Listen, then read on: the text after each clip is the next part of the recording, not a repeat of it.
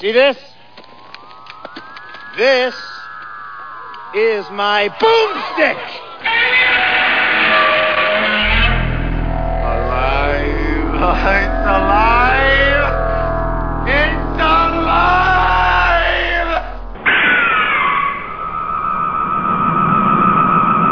I got news for you, pal. You ain't leading but two things right now. Jack and shit. And Jack left town. That's the way we roll. Hey, this is Slow Robot A Go-Go. Show 197. Yeah, nice. That's the a niner. lot. That's a lot. My name's Mao. With me, as always, Dr. Morbius from Parts Unknown, and we are here to spread the joy and love and glory of B through Z grade movies. Yeah, like today's. Usually Z grade. Today's are they were entertaining. In different ways. Yeah, they were. I didn't mind either of them. No. They were. I don't know. Just they are what they are. Yeah, that's the way to say it, I guess. Yeah, they are what they are. Very funny, goofball movies. Goofball movies with. Yeah, definitely. One of them's got like everybody that was ever on television. Oh my God, everybody! It was everybody. It was insane. Well, I'm gonna go through the list, and you can too. It's like 60s and 80s. I think they I think they forgot about the 70s. Yeah, oh yeah. No, 70s people were like, oh yeah, that's really weird, you know. Yeah. They're like, no, we're not doing that. No, we're not doing Archie Bunker or anybody like that. Exactly. Sorry about your luck, dude. 80s and forward. Yeah. And Michael 60s. J. Fox and forward. And Leave It to Beaver. Leave It to Beaver. Yeah, that's about it. And Gilligan's Island. Oh, man. And others. And other lies, too. But hey, before all of that, tell me, what did you watch this week? Nothing. Nothing? I think I'm like I want my energies to stay within our two movies. I don't want to disperse my B movie energy. So nothing. Nothing. All right. Nothing that I can remember. I mean, wait, did I watch something? No, go ahead, because there might be something that I want to talk about. But you go ahead. Yeah, well, I watched a movie called, not a documentary, I guess a documentary, called This Is Cinema, or What Is Cinema, I'm sorry, What Is Cinema. Oh, okay. And, it was just basically talking about, it was a lot of, like, really, high-end, producers and directors and stuff like that, like, talking about what is cinema, you know, Godard and Ford and Coppola and all that kind of stuff, you know, and it was interesting, like, kind of the examination of cinema and of films and of movies and what's presented and what it makes up, because it even talked about modern age with cell phones and crap like that, you know. And it was one of those things where I enjoyed it and I liked it a lot, but then I also was like, oh, there's a side to serious artists right. that I loathe. Self-indulgent. Yeah, like very pretentious, very like they all know, and it famously a QT is the shining example of he's just like the arrogance super and film like geek. And yeah, but on the same hand, he's incendiary. He's always trying to be like a dick. You know what I mean? Like, I think almost on purpose. You can almost see it's like he wants to always start controversy and arguments. Well, you know why he did some of the recent controversies? I completely forgot about it, because I guess a few years ago, like Spike Lee kind of like got in his face about dropping the N-bomb. So I think he had to go out of his way to be politically incorrect. Super incorrect. Yeah, because there's always like that one where he started a fight with somebody because they were filming him coming out of a shop or something like that. Oh, did he really? Oh yeah. No, he's a total. He is the prime example of self-absorbed. I'm so smart. I'm smarter than everyone in the room. Everything I do is such high art. If you don't like it, you just can't understand it. You're that dumb, you know. Yeah, right. And there is a level of when, like, a lot of the stuff we watch are just people that are normal people like us, sure, you know. Sure. Now, if Steckler ever got to great heights of fame, would he become a jerk? Probably. But if it's never going to happen. But that's what I mean. But, you know, so a lot of the stuff we watch and like is grounded in reality. It's grounded in, like, I'm a poor guy making a movie because I love making movies, or I love this vision of mine, you know.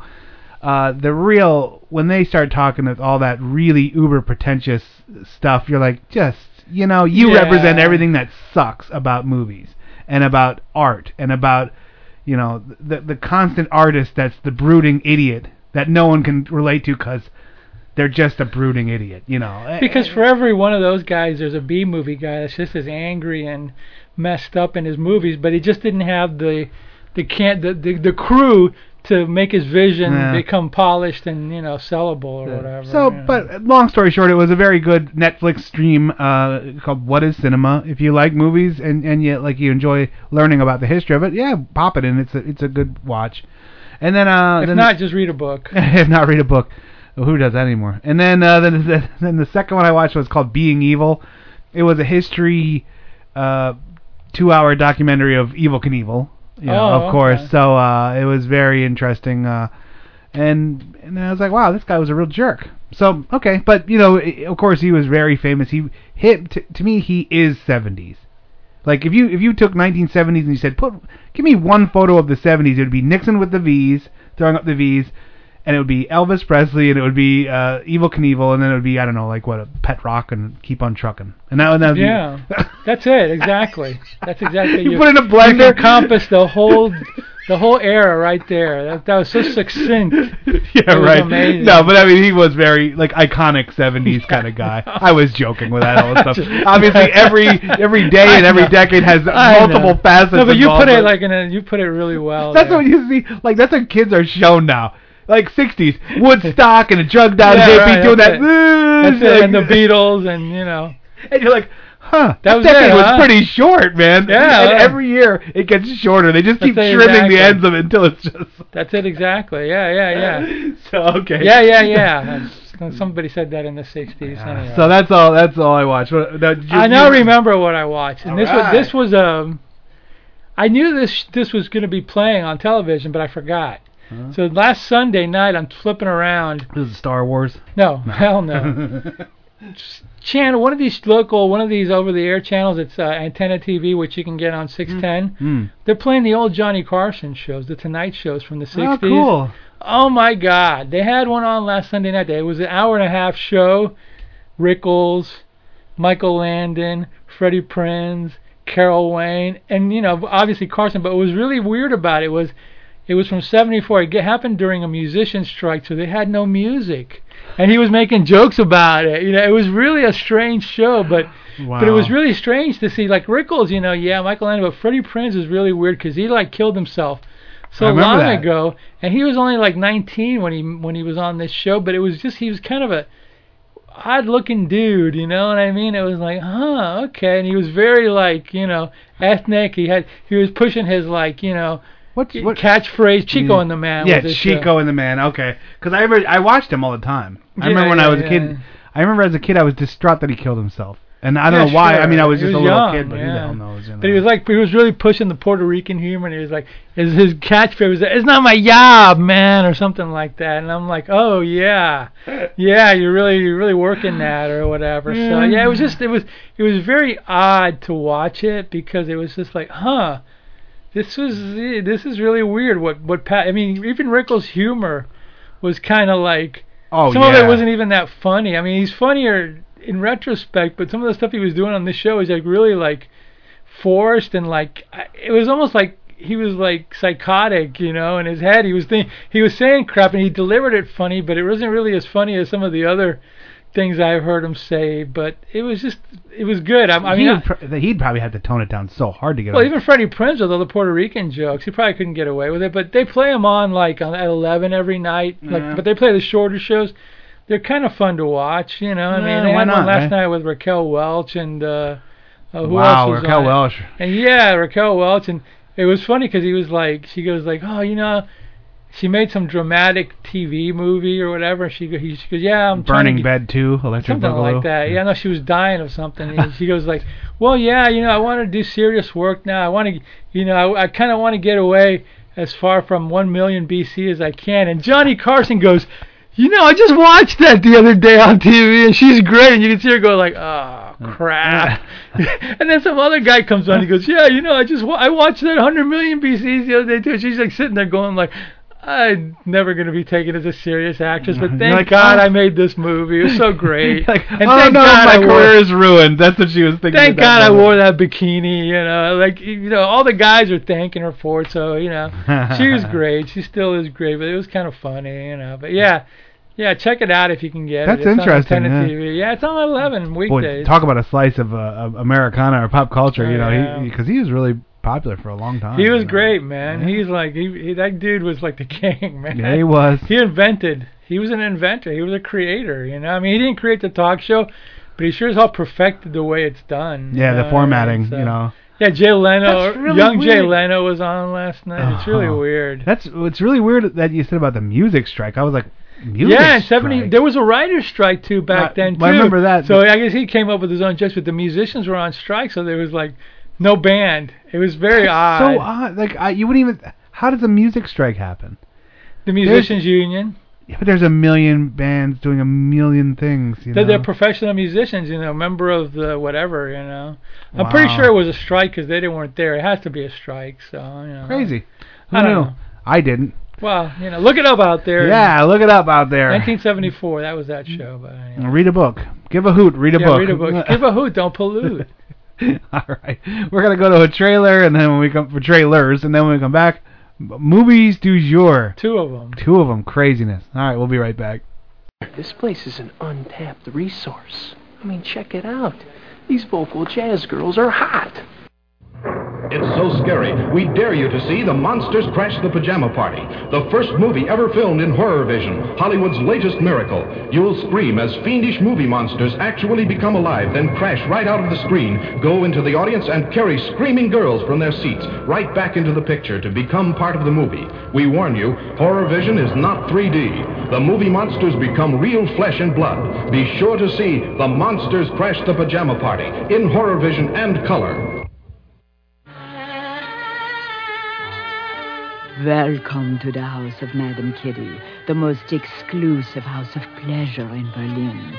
Around you see the most famous people in Nazi Germany. Everybody who is anybody is here tonight. And there are Madame Kitty's girls. They're beautiful, and they will do anything you want. Anything. But I will tell you a secret that none of the men here know. You must keep your mouth shut, because all the girls work for the Gestapo. They will report everything you say to them. So later maybe the Gestapo will blackmail you, or even shoot you for what you said. But don't worry. You're here at Madame Kitty's to have fun. So enjoy yourself. The night is young. Trans-American Films presents Madame Kitty, starring Helmut Berger and Ingrid Tulin. A true story. Rated X.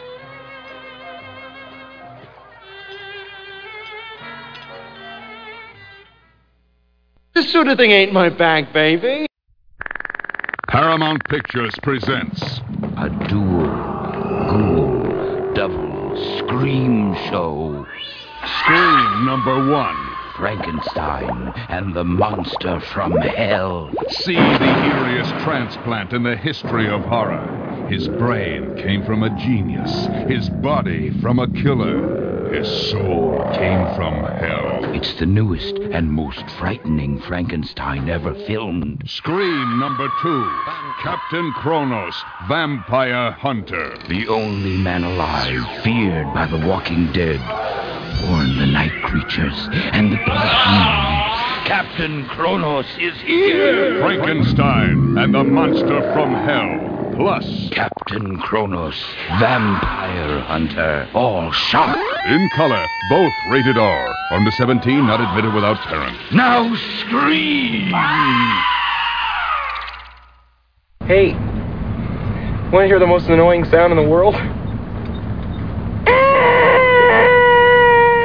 All right, yeah, that thing. Frankenstein and the Monsters from Hell. I saw that at a midnight movie in the 70s. Oh, yeah? Yeah. It was a double feature with that and Captain Kronos, Vampire Hunter. Yeah, that's what both of those were on there. Yeah, I saw that double feature. It was a midnight show at the Village Theater in Hialeah in 1976, maybe. Yowza. Good old 1970, the bicentennial year. Yeah, I have a patch on my patch jacket from when I was a kid. I went to see the Freedom Train. Oh, nice. 1976, the Freedom Train was making its tour, and you'd go on you get on the like this train, and each boxcar had like revolutionary stuff or things about our history. And that's cool. Yeah, and for some reason my parents my mom had sewed a patch on like this little hoodie I had when I was a kid. Nice. And we took all the patches off that, and I put them on my like this big crazy like biker jacket kind of thing. So it has like all kinds of goofy stuff, and then it has like a French fry, the McDonald's French fry guy from when I was a kid, and the Freedom Train patches on there. So there's patches. You got to bring it out one day. Oh, it's crazy. It weighs like 40 pounds. Nice. It's a denim jacket. It's a Pulp Fiction denim jacket, and it's just like the back of it is the big Evel Knievel #1, like the Harley Davidson one and everything like that. You put it on eBay, man. You probably make $1 million. It's crazy because it has all the stuff. I got them from Japan and Korea and like everywhere I've been, you know. And I've been everywhere, man. I've been everywhere. Speaking of Japan, did you like check out that movie that I sent you that YouTube? No, I you know who's in it, right? No, is it Go-Go? Yeah. Oh yeah, Gogo's in it. She's in a lot of stuff. She's in like a daytime TV a lot of times. But this movie is like totally weirdo. Weird fetishist. I know Japan does a lot of really ultra weird stuff. And I don't have that fetish. I saved it. It's like a hair fetish. I saved it to click on it, but I mean I kind of looked at it. I was like, yeah, I know right where this is going. Yeah. All right, what's our first movie? I don't like movies about people's hair growing out of weird places. I think that's what this movie. Anyway, it's called Hair Extension. What's our first movie? I don't know. Let's do Return of the Ape Man. Sure, of course. Not Revenge of the Ape Man, as I was saying before. It's Return of the Ape Man, because there was a movie called The Ape Man that was with Bella. But this one is the rarer one. Did we do the Ape Man? What was the one where it was almost the same set? We watched it for this show. It was like because there was somebody strapped down and there was like the goofball assistant. Maybe Lon Chaney was the assistant. Dracula vs. Frankenstein? I don't know. Maybe it was that one. Because the set was almost the same. It was almost the exact same set and everything, you know. Don't remember. Okay. All right. Well. I'm sure that set was using $1 million. Yeah, probably. This is from Monogram Picture, who's like the cheapest of the cheap from the 40s. So yeah, they were used a lot. Yeah, we're delving back to the 40s. Yeah, I decided to go 40s just because it's a short movie and it's got cool people in it. Yeah, I'd never seen John Carradine looking young. You never seen young John Carradine? Because even in those like hobo ones from the 50s and 60s, Grapes of Wrath. He looked really old. You know what I mean? Like I never saw him not really old. You know? Yeah. This is one of those like freaking cheapo movies that killed Bella's career, kind of, sort of, you know. Yeah, he just wasn't getting any good roles anymore, so he had to take whatever. So he just took whatever he took. Right? I don't know if it was as much of a smackhead. I think it was his like accent that held him back from a little bit doing other movies or whatever. But yeah, this is like just like Jean-Claude Van Damme. They were both held back by their accent. He did a lot more. He made a lot more. Did he? Didn't he make a lot of? He made a lot of movies. You watched them all, didn't you? Oh, I thought you were talking about Bella. I was like, I don't know if he made more. Bella made more than Van Damme, but he probably did. I think he did. They probably were like neck and neck if racing. If you include radio shows, because all these guys did radio shows too, which was like the original television. Yeah, you remember that? Did a lot of stuff. Yeah. When people gathered around the radio and only the shadow knows. Yeah, right. You know, the edge of Edge of the Night. Yeah, some of those were radio shows, those soap operas. But anyway, we're digressing way beyond digression. Yeah, we are. Anyway, this is from 1944, and it stars Bella and Carradine, and they claim that George Zucco is in this movie, but I didn't see him in the movie. George Zucco was another horror guy from that era who ended up like in a loony bin, apparently, because he got mentally ill or something. I don't know what the whole story is. I didn't research it. Yeah, but he was one of those horror guys from the 40s and stuff. He's pretty famous, but he's in it like he was supposed to be the Ape Man, but he got sick. So I guess there's some footage of him in like 4 seconds that I blinked and I missed. So it's mostly an actor called Frank Moran, who I guess he was a stunt man or something like that, who plays the Ape Man, and he looks like an ape man. So he does. He's a thick little dude. Who jumps. He can do the jumping up and down or whatever. Yeah, so and bending bars. And this is your typical. Like you wouldn't have bend the bars. This is your typical mad scientist deal or whatever. It's like in the beginning. It's like they have of course they have the newspaper that has to tell you. Yeah, like right off the bat I was like, 59 minutes. That's a tight little movie. Yeah. And I watched it. Then there was a newspaper. I was like, okay. Then we go to that stock footage. I was like, stock footage in a newspaper gimmick in a 50-minute movie? Buddy, you know? Yeah, they're really hurting, man. Oh my God. It was literally like 19 minutes of content, and the rest of it was just kind of wandering around and stuff. And you're like, wow. Yeah, you would think with a 59-minute movie there wouldn't be any padding in it, but there was. Like, no padding. Like, you're stripping down to a hot rod at that point. But they were able to get some in there. They were able to pad it a little bit where you go, oh, this is kind of boring. Oh, okay, here we go. And here's a song. The guy starts singing that piano song. I was like, wow, okay. That's so crazy. like they're like two scientists and they're working on like bringing back people from frozen, suspended animation or whatever. So the beginning of it, you see the missing, a bum. Joey the Tramp or something. Joey like the Tramp. And I was like, who'd know that? How would you know that? It was the most famous tramp. And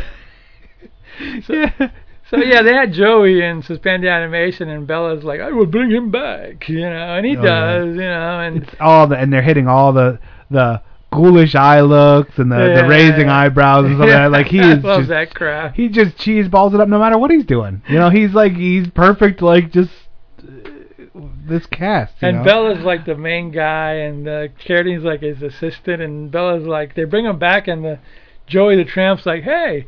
Boy, I must have slept for a long time, Yeah, I mean, they go, oh yes, and they go, here's $5, Go eat. Go eat. Yeah, I'm kind of hungry. Yeah, go eat. Yeah, I'll be back. Yeah, sure. So then I guess Bella gets a bright idea. Hey, what if we could bring back, somebody from like, the Neanderthal man or whatever. Yeah, and you're like, wait, what? And because he froze the guy, and they say, oh, he was frozen for what, 4 months? Oh yeah, a few months. Okay, yeah 4 months. And then he's like, oh, okay, see, I can do this to anybody. So let's just go to the Arctic and dig up a dead guy. And you're like, wait, that's a pretty big leap, don't you think? But whatever. Like, yeah, sure, why not? Hey, whatever. Stock footage of ice, stock footage of a dog sled or whatever. Yeah, and then you get the big old photo background, and there's Bella and Carradine and two extras just chiseling away like they're Eskimos, like chiseling away ice picks looking for a dead guy. Looking for a dead guy. Hey, good luck, you guys. I even think they said, what are the chances? 1 in a million or whatever, that. But then they said, did they set off explosions? I think they set off some explosions or whatever. And like all the ice was falling, and then it was the standard like. That footage of that avalanche, the avalanche of the ice falling into the ocean. It's like there's a very famous like edge of a glacier that just continues to kind of fall away, and they have footage of that, and they're standing there and they're like, look, and then I was like, oh my God, come on, man, you're killing me, And then they're like, oh, we found something now, 1 in a million. Hey, look at that! It's the Neanderthal man. Let's bring him back. And then they like pretty much turn on a heater, and Bella takes out one of those old style propane torches. He's melted. Here he is. Here he is. Not doing much. Well, let me give him some of my super duper. Yeah. Scary. On the same night as they come back on the same night as a welcome home party, like but they skip that because they're too busy thawing out an ice cube. And you're like, oh. Yeah. So they give him the shot and they bring back, the Fred Flintstone Jr. there or whatever. And of course he's like, it's like all bearded and hairy. And they're like, he's like strong. He like knocks Carradine over, and he's getting. And then of course, I think a strong wind would knock Carradine over though, because he's pretty. Then of course, Bell decides to get fired. Fire bad, I know. You're like, what? Straight out of Frankenstein. So he like, gets him and he scares him into going into the cell. They got like, of course, being the mad scientist, you have to have like a prison cell. A prison cell, and then they also had like a freezer with a window that you could look in that you could just dial it down and it like super freezes people. That's how that was part of the gig too. And, go ahead. No. So then like Bella goes. Well, we better go to the party. You're like, yeah, we got a party to go to upstairs, So it's like, okay, let's have some fun or whatever. And then you get to meet everybody, blah blah blah. And then Bella gets the idea that I think before they go to the party, I think Bella had the idea that, hey, what if we can get like a normal, a modern man's brain and kind of mix it with the Yeah. Now here his whole theory is. Yeah. Go ahead. I forgot. So basically, he went to a whatever Antarctica and found a dead guy. Just that one thing alone would pretty much be an accomplishment of your lifetime. Then he brought it back and thought it out and reanimated it. Okay. Yeah, that's not enough for Bella. That's not enough. Then he's standing there at the same time, and he goes, he probably just can't talk because his brain isn't developed enough. I'm going to get somebody, take that portion of the brain that can talk, and put it into his head, and he can tell us all about 20,000 years ago. And I was like, wait. There's a lot of really big leaps that's a slippery slope. He's like, what the hell, man? Can you calm down a second? He's feeling it. He's feeling like confident. He's feeling maybe like, he just needs to thaw out a little more and he can talk. Maybe you just teach him the alphabet and he'll talk. Nope. We don't got time for that crap. We're cutting a person's body open, taking his brain, portion of it, not the whole thing. Just the talking part. Just the talky part of your brain. Yeah, because everyone knows where that is. Yeah. And then they're gonna just shove it up his nose, and then boom, it's done. You know. And that's it. That's the plan. And I'm like, wow. This you're something, Bella. That is a lot of leaps and Bella's like, he's confident. He doesn't have time for that bullshit of like waiting around. Yeah, he's pretty intense about it. He's going for the gusto. Breakfast of Champions there, or whatever. So, while the party's going on, he's like talking to one of the fiance of one of the girl and of John Carradine's daughter, his fiance, who's a upstanding, dapper young fellow, So he's got, while they're talking, he's like, oh, I'm going to get you a drink. And so, oh, yeah, here it comes, So, of course, he has, like... Rupees. He has, like, the rupees, yeah. So he slips it in there, and it's like the dude, like, passes out. And he's like, he grabs him, drags him down there or whatever. He's, like, getting ready to work on him or whatever. And then, like, Carradine, like, finds, and he goes, hey, where's, Johnny or whatever the hell his name was. So he's, like, goes downstairs, and he sees Bella. And Bella's like, oh, I have my subject. He goes right up behind him and puts a gun to his back and says... And Bella's like, he goes to Bella, yeah, right. He goes to Bella, you can't do this. He goes, what do you mean? You can't stop me. And he's like, I'll kill you. And you're like, wow. Back then, everybody carried a gun, Even at parties, they carried guns, It was just like a big old gun, It was a better time for America, It was a simpler time. It was a better time, The 40s, where he just carried around a revolver for everybody no wore reason. a suit with a gun in it, but... James Bond would be proud. So he's like, you stop that crap, or I'll kill you. Bella's like, oh, okay, whatever you say, So, he lets the guy, he lets the guy go or whatever, And then they're at the... Which you knew it was gonna, from the very beginning, you knew Bella was gonna turn on Carradine to take his brain. Yeah. You just knew it. There was a very contentious... Bella thought he was greater than everyone and smarter than everyone, which I guess if you're going to be taking pieces of brain out, maybe you are. But anyway, so he didn't really like Carradine to begin with. They just worked with each other. Right. Or maybe Carradine didn't like him. Yeah, well, because also Carradine's wife was always constantly like, as soon as he hooked up with this jerk, things went bad because he's a horrible human. The wife was constantly saying, he's a horrible guy, and I wish John Carradine would never have anything to do with it. He's going to end up hanging himself in a closet in Taiwan. So yeah, right there. Boom! I think that was another one. that was a different Carradine. Sorry. He was anyway. It wasn't Taiwan either. What was it? It was somewhere in Hong Kong. Sorry, moving on. So anyway, he after they bring the guy back, Carradine comes down again, and Bella unleashes Caveman on him, and Caveman knocks him out or kills him or whatever, and then Bella's got his his subject. Oh, I can use you now, So he does the deal on the guy and disposes of Carradine or whatever. Well, no, but wait, remember what he does was it becomes like a Roadrunner cartoon. He sets down this metal thing. He's reading about if you use radio frequencies. Oh, that's right. I forgot about that. He tricks him into the metal. That's right. So he's like free birdseed. So then John Carradine comes out. He's like, oh, I like birdseed. And then the Acme Anvil falls on his head, and he's like, see, you lack vision, blood. He turns on the thing, and then he's like, oh, I can't move now. I thought the caveman knocked him out. No. The caveman goes bonkers a little bit later, but this is where he uses that ruse to get him. That's I'm like, right, wow. That machine. He used it on the caveman first to control him, and then he did it to Carradine because he gets them all. He freezes them up. Yeah, and then they freezes him. He takes his brain out, and they don't show any of this because Yeah, it's only 1940s, and it's a 59-minute movie. Exactly. There's no budget or time to show you getting an operation on a brain. Yeah, so Caveman now... Flash forward. Just now Caveman has his brain in him. He's like, oh, hi. So Caveman's got the talking part of the brain. Yeah. And Bella's trying to get him to talk, and he can't do that much, you know what I mean? He's kind of like a... he just came out of like 50,000 years of sleep, so he's a little rusty. And they don't bother giving him a drink or food.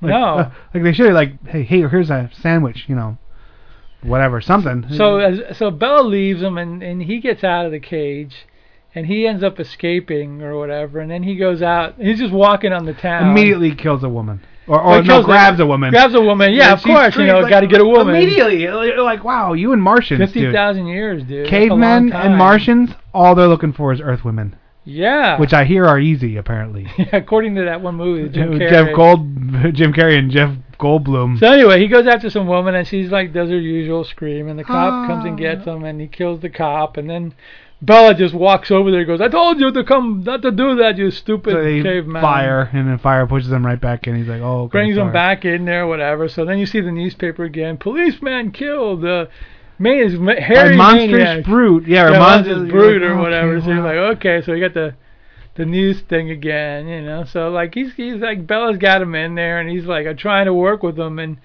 you know, he escapes again. Bends the bars like Superman, and then he goes back to his old, you know, to his house or whatever, because now he has that guy's brain, Carradine's brain, so he knows some things. Yeah. He's not like a lot. He's a mixture. He's a conflicted monster. Carradine knows where he is because he goes in there and he starts playing that favorite song on the piano. Yeah, because everybody's like worried. Where's John Carradine? Yeah, where's Dad? He was supposed to be at a ballet or something. We were going to a recital or something like that. And he's like, where is he? Who knows? It's crazy. So then he goes into and he starts playing like the whatever his favorite. Oh, that's his favorite song. Everybody downstairs must be him. Up there. Yeah. Must be him, you know. And then I forgot if this is the time when he just leaves, I think, right? Doesn't hurt anybody this time, right? Yeah, he leaves. This is odd. Like, he leaves, and then everyone's like, oh, that's weird. Then they go out looking for him. And then he comes back in, like, immediately, and then, like, hits the wife. Does he kill her, or he just hurts her? I'm not sure if he kills her, but he's a little too, you know, he's not gentle. Yeah, he's, like, rough. He's, like, choking her. And you're like, well, wait, was there some animosity in your marriage that Yeah, she was a bitch. But then he left through this lattice that apparently is like it's a ladder with some vines on it, you know. Yeah. But now this is like the last couple minutes because the cops are there, and then but he goes back and he grabs the daughter.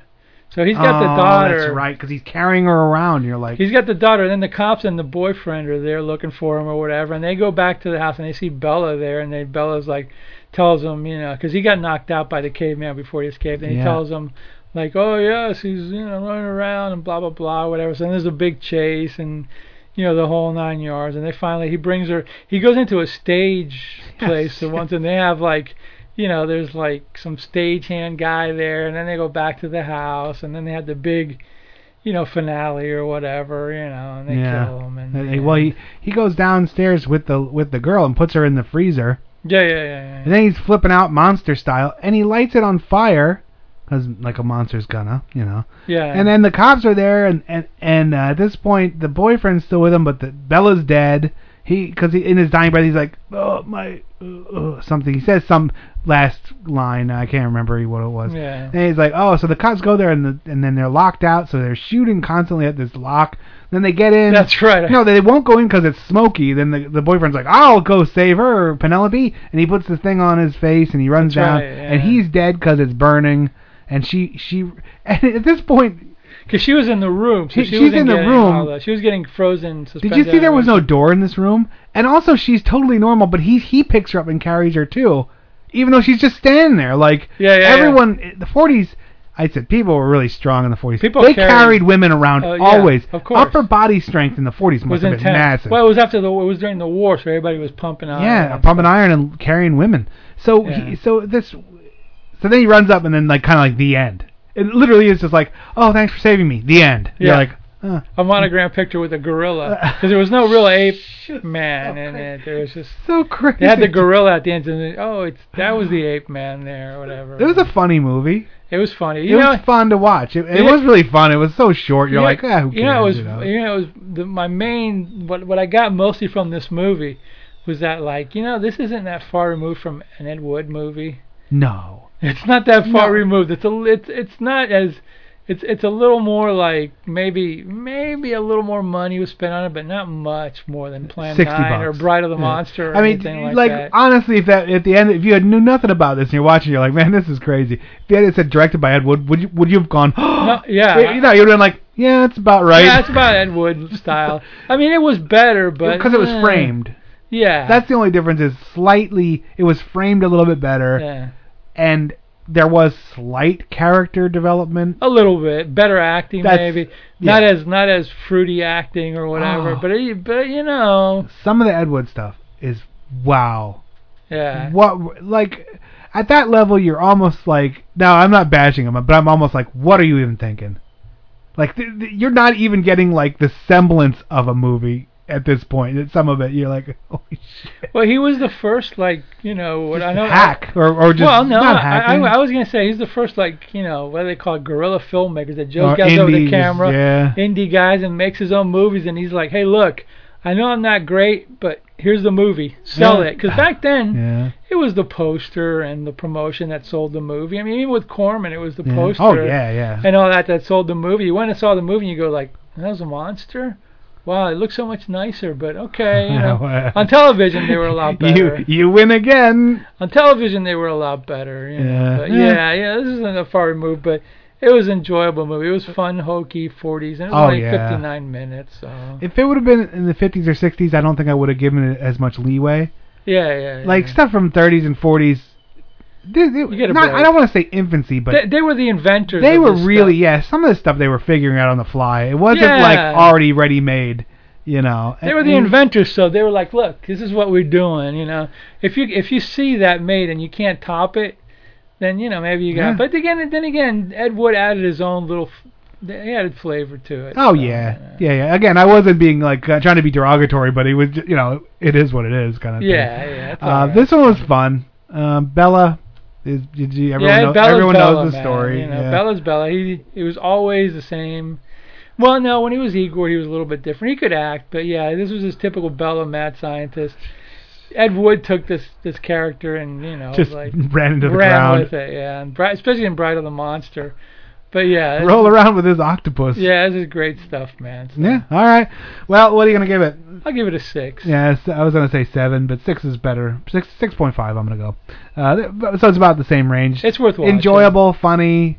If you have an hour, put it on and iron for work the next day, or do your ironing, or have a beer or two, whatever. All right, here's some more trailers, and we come back. It's on to. I don't even know what this is. This is a movie that this is like TV's Porky's or TV's version of Animal House or something. Something like that. Man, this is out of control. We'll be right back. You know, Goldmember, I don't think that's something one dude should say to another dude. Yeah, a little creepy. Of all the billions of planets in space, only one is off limits to man. Forbidden World. Touchdown on Forbidden World, where explorers discover an unimaginable horror. Part alien, part human, all nightmare. It lives on Forbidden World, and next it's coming for you. Forbidden World, a science fiction shocker. Rated R, under 17, not admitted without parent. Everybody be cool. You be cool. Jerry Gross presents an unabridged version of Grimm's Fairy Tales for Adults, starring Snow White, starring Sleeping Beauty, starring Cinderella.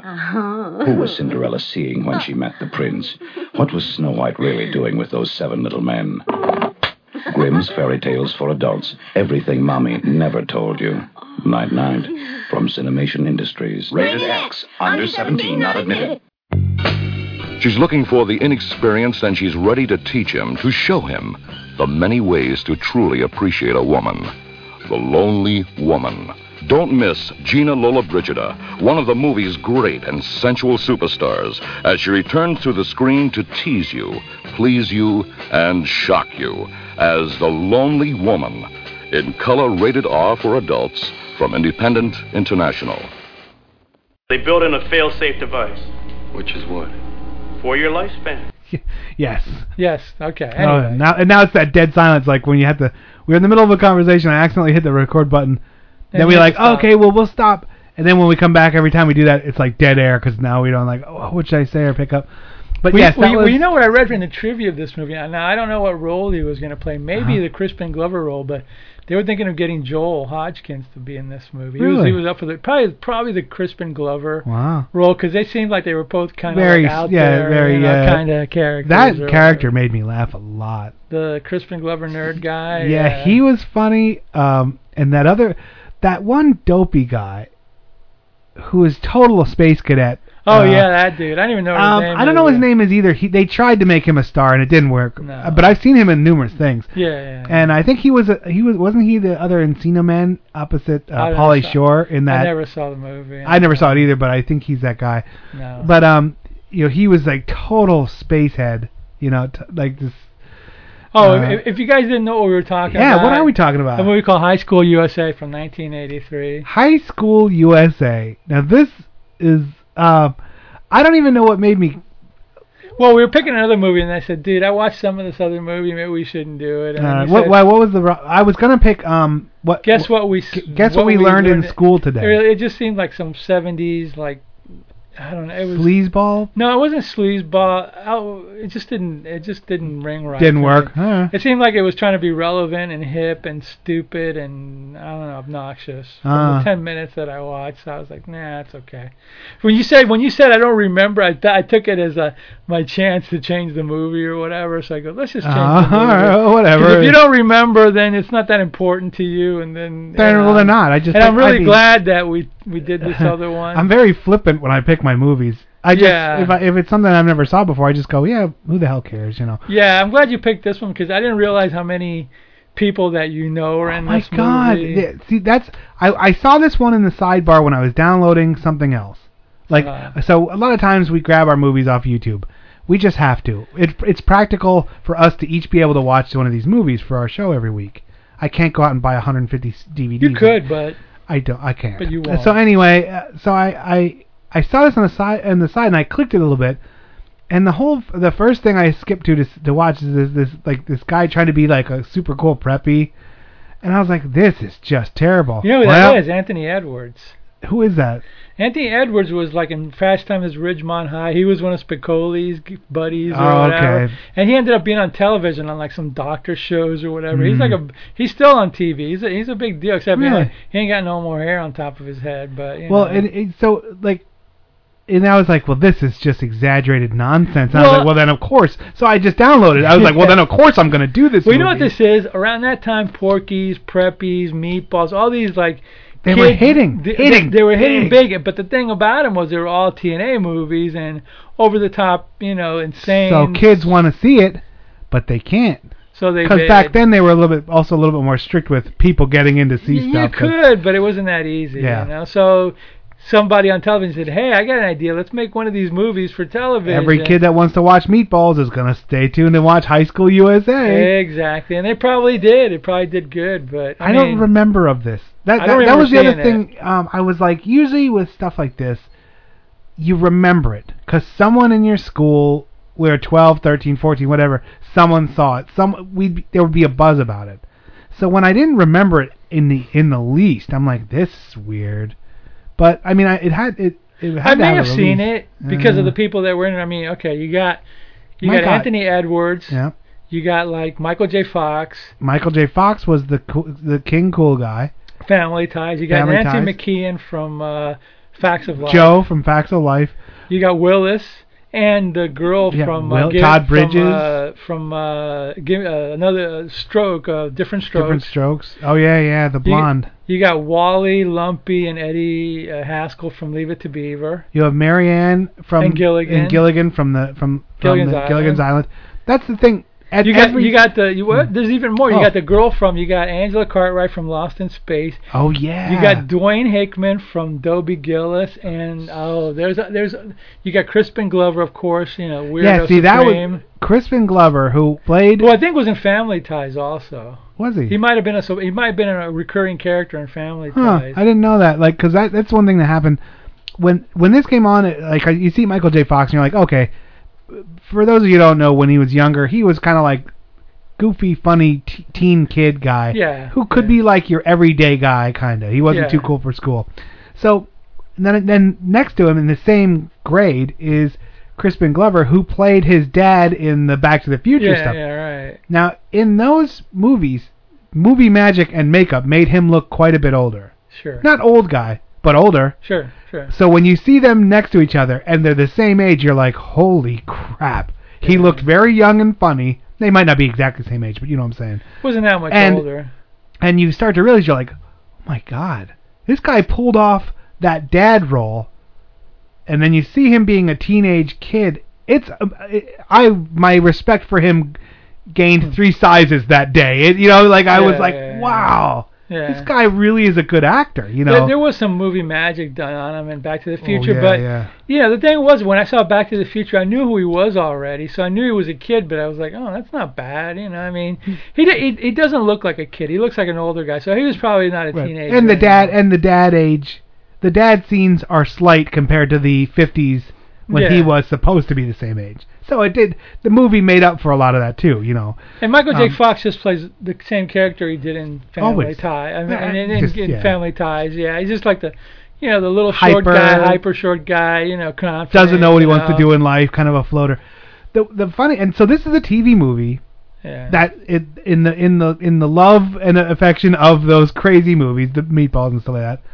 And then you also have this like I said, like at every turn there is someone else. And you're like, oh my God, they have that guy. Oh my God, they have that girl. Yeah. And you just they really, I don't know how they got this cast together. Yeah, Crystal Bernard from Wings, and you know what it is that they were all. I'll give you one reason why they got a lot of the people, because I think a paycheck. No, but besides a paycheck, I think a lot of them were NBC shows. Oh yeah. So I think Michael J. Fox was NBC. I think Facts of Life and Different Strokes might have been NBC shows. Because Dana Plato was in it too. Yeah, that's what I said. Dana Plato. Yeah, the bad girl. Who ended up like dead. dying. Yeah. But now is Todd Bridges dead or no? No, I don't know. But the other one is Gary Coleman is. Yeah. Those guys were all NBC. So Nancy McKeon was. Just everyone. Yeah. So that's how they got them. And then the old people, the older sitcom guys, well, they were just looking for a job. I mean, just who cares? I mean, you hadn't seen like Leave It to Beaver Tony guys. Dow or Ken Osmond or Frank Blank for years, Gilligan and Marianne. I think they were doing some of those like Return to Gilligan's Island movies or whatever. But Bob Denver looked bad. Yeah, Bob Denver. Yeah, old pothead Bob Denver or whatever. But you remember that where he got busted for like. Oh yeah, no, he was mailing pot to people. Dude, him and Woody Harrelson are like the pot advocates of the world. I think he took all his Gilligan's Island money and reinvested it into bales of weed. And then of course I know where you probably shed a tear when they wrecked a beautiful 1979 or 81 Gold Trans Am. Oh yeah, that was nice. That was a nice one too. But yeah, Yeah, the T-tops. I rode in one of those things. My friend had the Burt Reynolds black with the eagle on the. Yeah, those things were. The fire sharp. chicken. Those things were sharp, man. That's not to parlay. There's not a whole lot to talk about, but so when you talked about the Burt Reynolds car, the Trans Am. I had this discussion with Wampa Dude this week sometime because in one of the pictures of his friend's chiropractor, there was a DeLorean, and I said, that's kind of one of the Back to the Future. That's one of the problems.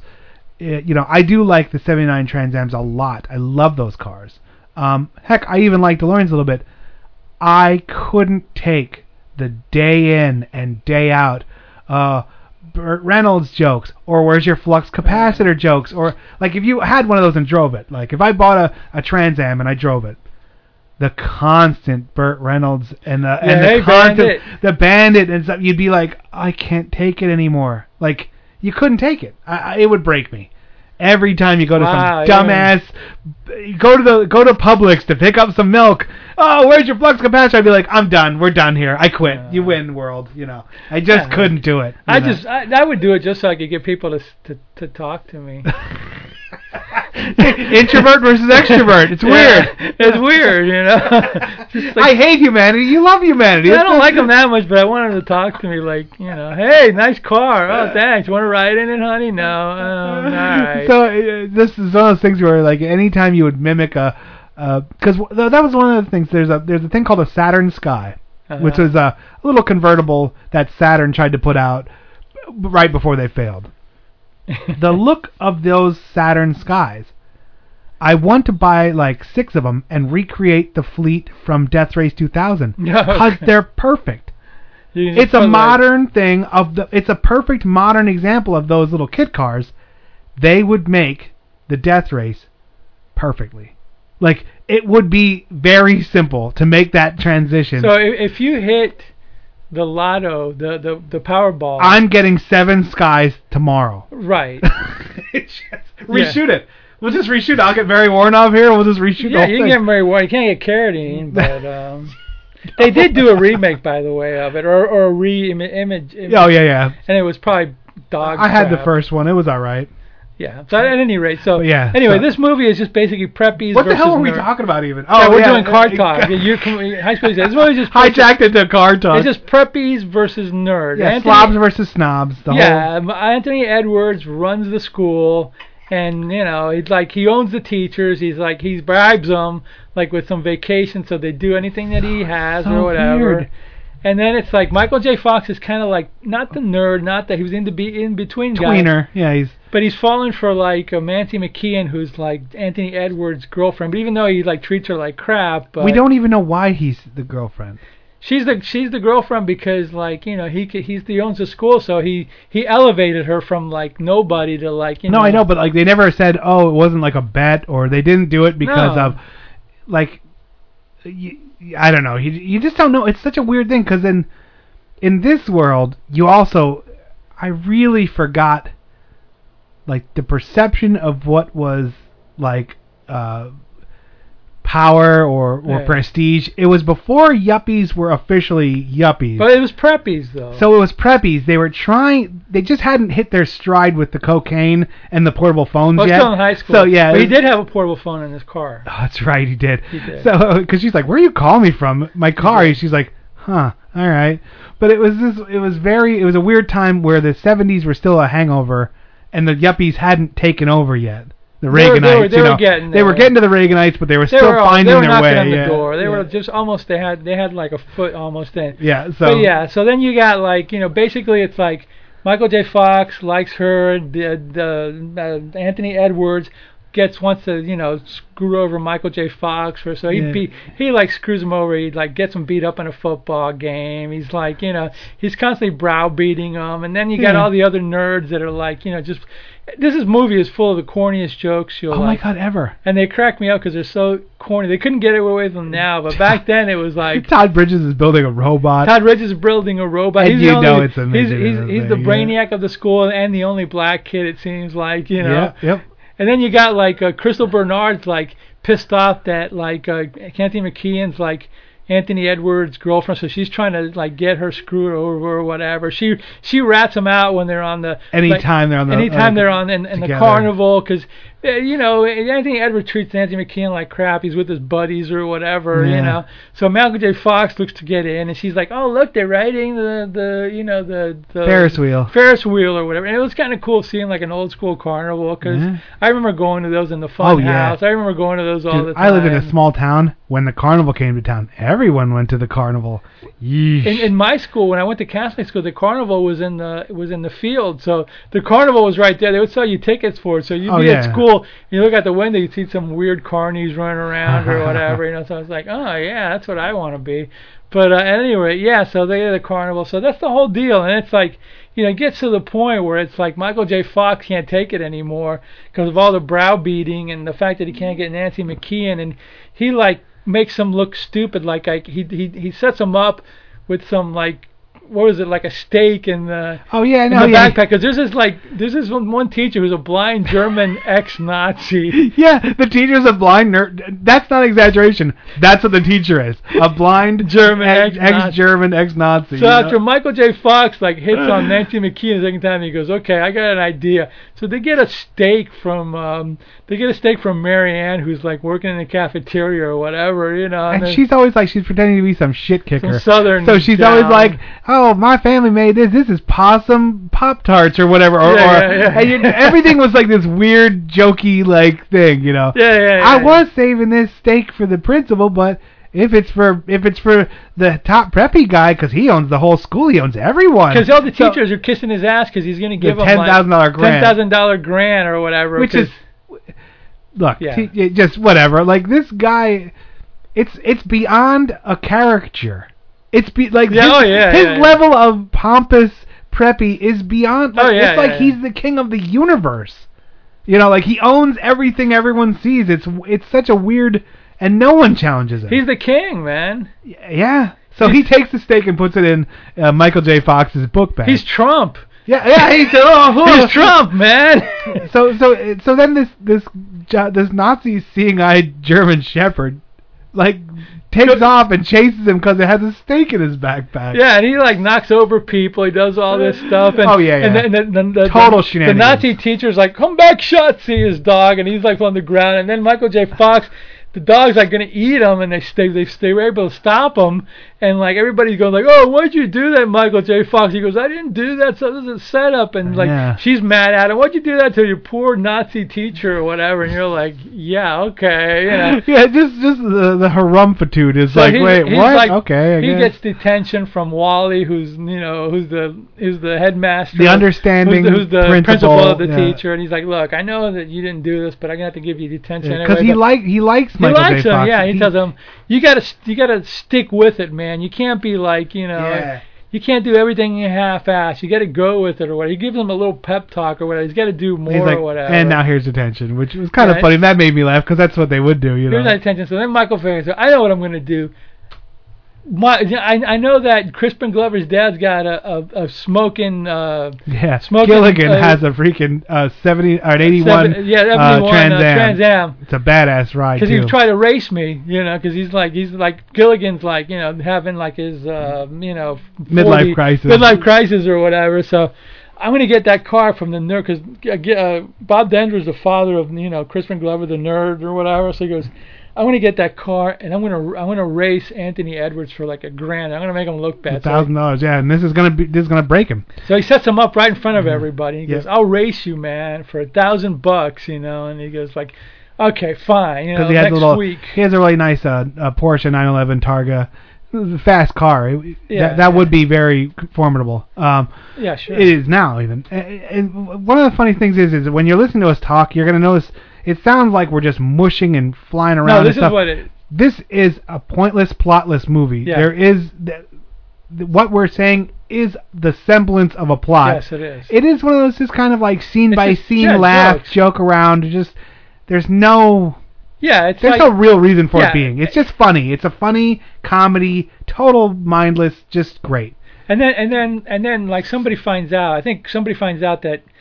Michael J. Fox. The two nerds are in the arcade. Once they get the car, yeah, right. They're in the arcade, and Michael J. Fox is talking to Crispin Glover, saying, "Look, I need that car. You got to give it to me." And he's like, "No, I don't know. My dad's out of town, but okay, okay." And then somebody over here, like a young Reagan. Yeah. But anyway, so then the two henchmen of the. That's what he wasn't Family Ties. Remember, he was playing the young conservative guy. Yeah. So When they get done with this conversation, saying, "Okay, you can take the car. That's what you use to race him." Because he finds out that the dad was gone. Yeah, the dad's gone, and then where the keys are.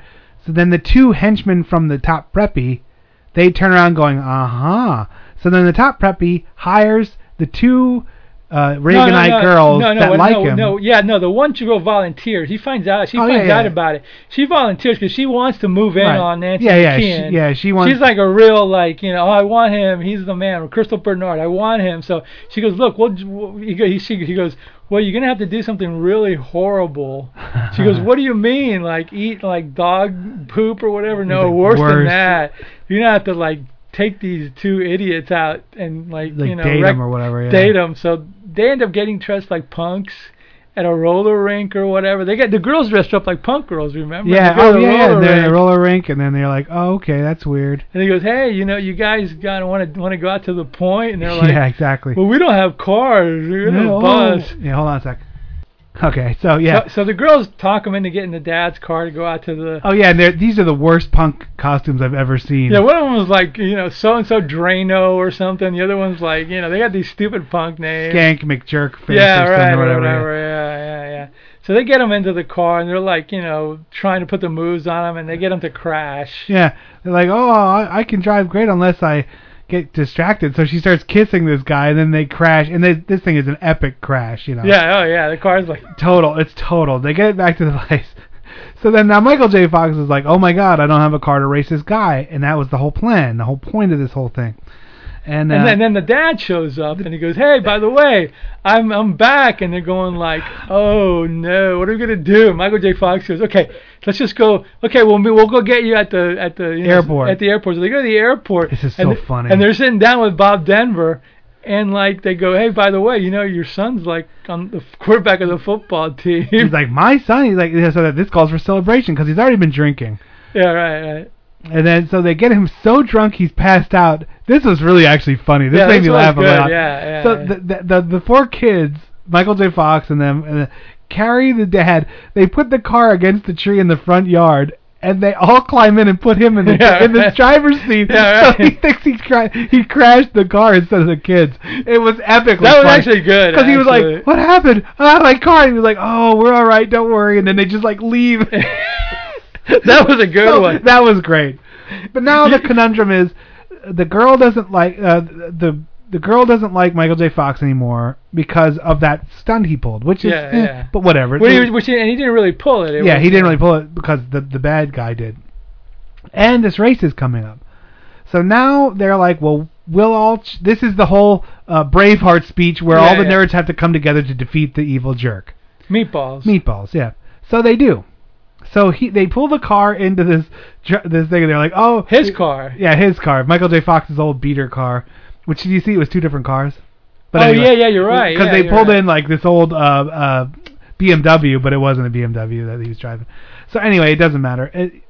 The thing that made me actually belly laugh, they're like, yeah, my friend said we can use his thing as long as we take care of the garage. Yeah. And somebody pulls in there like, we're closed. So stupid. Like, because they're like not even taking care of anything, you know. Yeah, there was one guy that was like married with kids, and I don't know if he was still in high school. I don't know what his deal was. No, he wasn't the shop teacher. I don't know what he was. Yeah, you're right. He wasn't a shop teacher now. So now they're like, and then they take the goofball, the very space cadet guy. He goes and steals a bus. Well, Todd Bridges, the brainiac, gets involved in it. Yeah. And he's gonna soup up the car, so they decide they want to get like a bus engine in it. So the guy, the nerd hijacks a bus. And he's still picking up passengers. And then the one scene cracked me up when Michael J. Fox is in there talking to everybody. All of a sudden the bus just breaks in through the wall. Where is that guy anyway? He comes through the wall. I think he just got here. And then he opens the door, and all these passengers are getting off. Including Angela Cartwright, the James. I hope you guys win here. I'll do a cheer for you. And I'm going like, oh, this is... Oh, yeah, because we forgot this whole... with Dwayne Hickman and Angela Cartwright, where he's like, he wants to... They're in love, but he really wants to win the money, so he doesn't want to like be seen. He doesn't want to upset the king preppy guy, and they don't like foreigners. And she's Greek and he's Italian, or vice versa. It doesn't matter. So he like is hiding, and you're like, that doesn't make sense either. But whatever, I guess. But he's also like, he wants to go out there, but he doesn't want to scene with her because he doesn't want them to like. I don't know what he was just being convoluted. Was a convoluted weirdo or whatever. So he's putting her like down or whatever, even though she likes him. So that she's like does his cheer or whatever, and so then Todd Bridges does the car, and then he goes, well, look. And they had to take apart the robot to shield the heat. Yeah, because the motor, he goes, if this engine's in the car, it may burn it. It's so big, so we have to do something to keep it from burning. And Todd Bridges had figured out to make the robot burn. To go to Mars. And he did something to it so it wouldn't burn. So he goes like, well, there's something you can do, So they take apart the robot, for the heat shield. Now the car's done. Now it's race day. This is like the end of the end, Super cool guys like, oh yeah, and then he shows up. And he's like, he's not going to show up. And everybody from the school's there. Everybody's there. So then he shows up with his monster machine, and then Todd Bridges is like, now if you ever think you're losing the race, push the red button. It's like some super nitro race thing, yeah. And the race goes about what you'd think, like 5 minutes. 5 minutes. He's trying to. The guy's winning, kind of, but not really. Then he's trying to cheat by bumping him because, bad guy cheating at golf. So then, Trump. So then finally he pushes the red button, beats him. The car wins, and then then he gets the girl. He gets the girl. The guy's humiliated. kind of like the end, you know. And then Anthony Edwards is humiliated, you know. And then Dwayne Hickman goes, you know, I'm the end, yeah. I'm sorry that, like, you know, I did that to you. I was a jerk, you know. I was just doing it I was ignoring you for the money. I shouldn't have. And okay, you know, everybody's happy and the world ends. Oh, because we didn't forget the at one point. Joe from Facts of Life, I forget what her name is. Nancy McKeon. Nancy McKeon breaks up with the jerk because he's sitting there like, just think, you know, before you met me, you were nobodies, and I'm the king, and these are all these peasants. Oh, and at the end, when he wins the money, he invites everybody, gives everybody tuxes to go to the prom or whatever. Oh yeah, because that's what they won the $1,000. He gets it from the rich guy. Then Michael J. Fox just all the nerds go and celebrate. And his car's busted from the thing, so he's hitchhiking to the prom, and Tony Dow picks him up, and he goes like, "Yeah, you're cool, man," you know. Well, one interesting thing was at the end when he's coming out, everybody's like, "Yeah, it's like going to be the big man." He goes, "Hey, look, we don't need any more big men on campus or whatever. I'm just a regular guy." Yeah, it was kind of neat. So that was kind of cool, you know. I mean, this was, you know, it was boobless, of course. It's a TV movie. Yeah, it's TV. But there were people acting like boobs in this movie. Yeah, plenty of them. It was it had its charms. It was funny. I laughed quite a bit, even though sometimes it was laughing at it, sometimes it was laughing with it. Exactly right. It was very stupid. Exactly right. Very. Everyone was just a character. That's so over the top. You're like, that's not real. But it was a fun time capsule of a movie, of an era of actors, of like, it was fun. And if you want to see a corporate viewpoint of kids from the early 80s, here it is. Sure. This is what people in corporate America thought of the kids coming up today, you know, just total idiots, you know.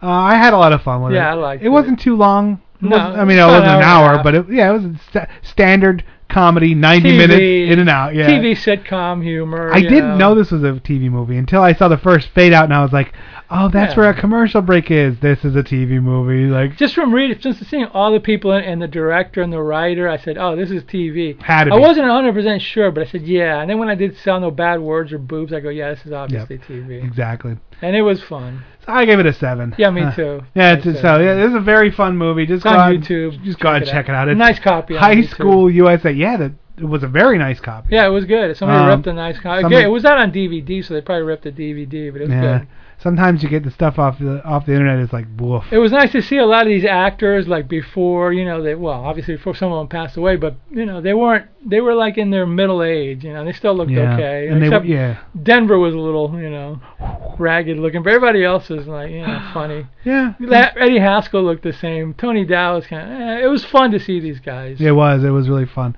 It was a funny movie, and a lot of times you're like, oh, I remember that person, or oh, I remember them, you know. Yeah, you'll do a lot of that in this movie. Yeah. No, I never thought of Nancy McKeon as a sex symbol. I never thought of her as like that sexy, but she's pretty, and she was on Facts of Life, which was a big show at the time. See, Facts of Life, I thought, even though they played her up as the butch Tom girl stuff, I thought she looked pretty there. But then with this super feathery look, I was like, she never hit as like a real sex symbol. No, but she was a good actress. She was like a girl next door type. Yeah, she's still doing it now. She's still an actress. Yeah, she's cool. All right, that's it for this week. We'll be back next week with more B-movie shenanigans. Like always. Next week, my movie, The South Will Rise Again. That's all I have to say. Oh, man. Look out.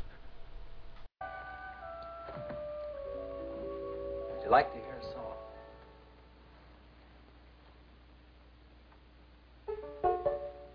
There was a mushroom, sad little mushroom.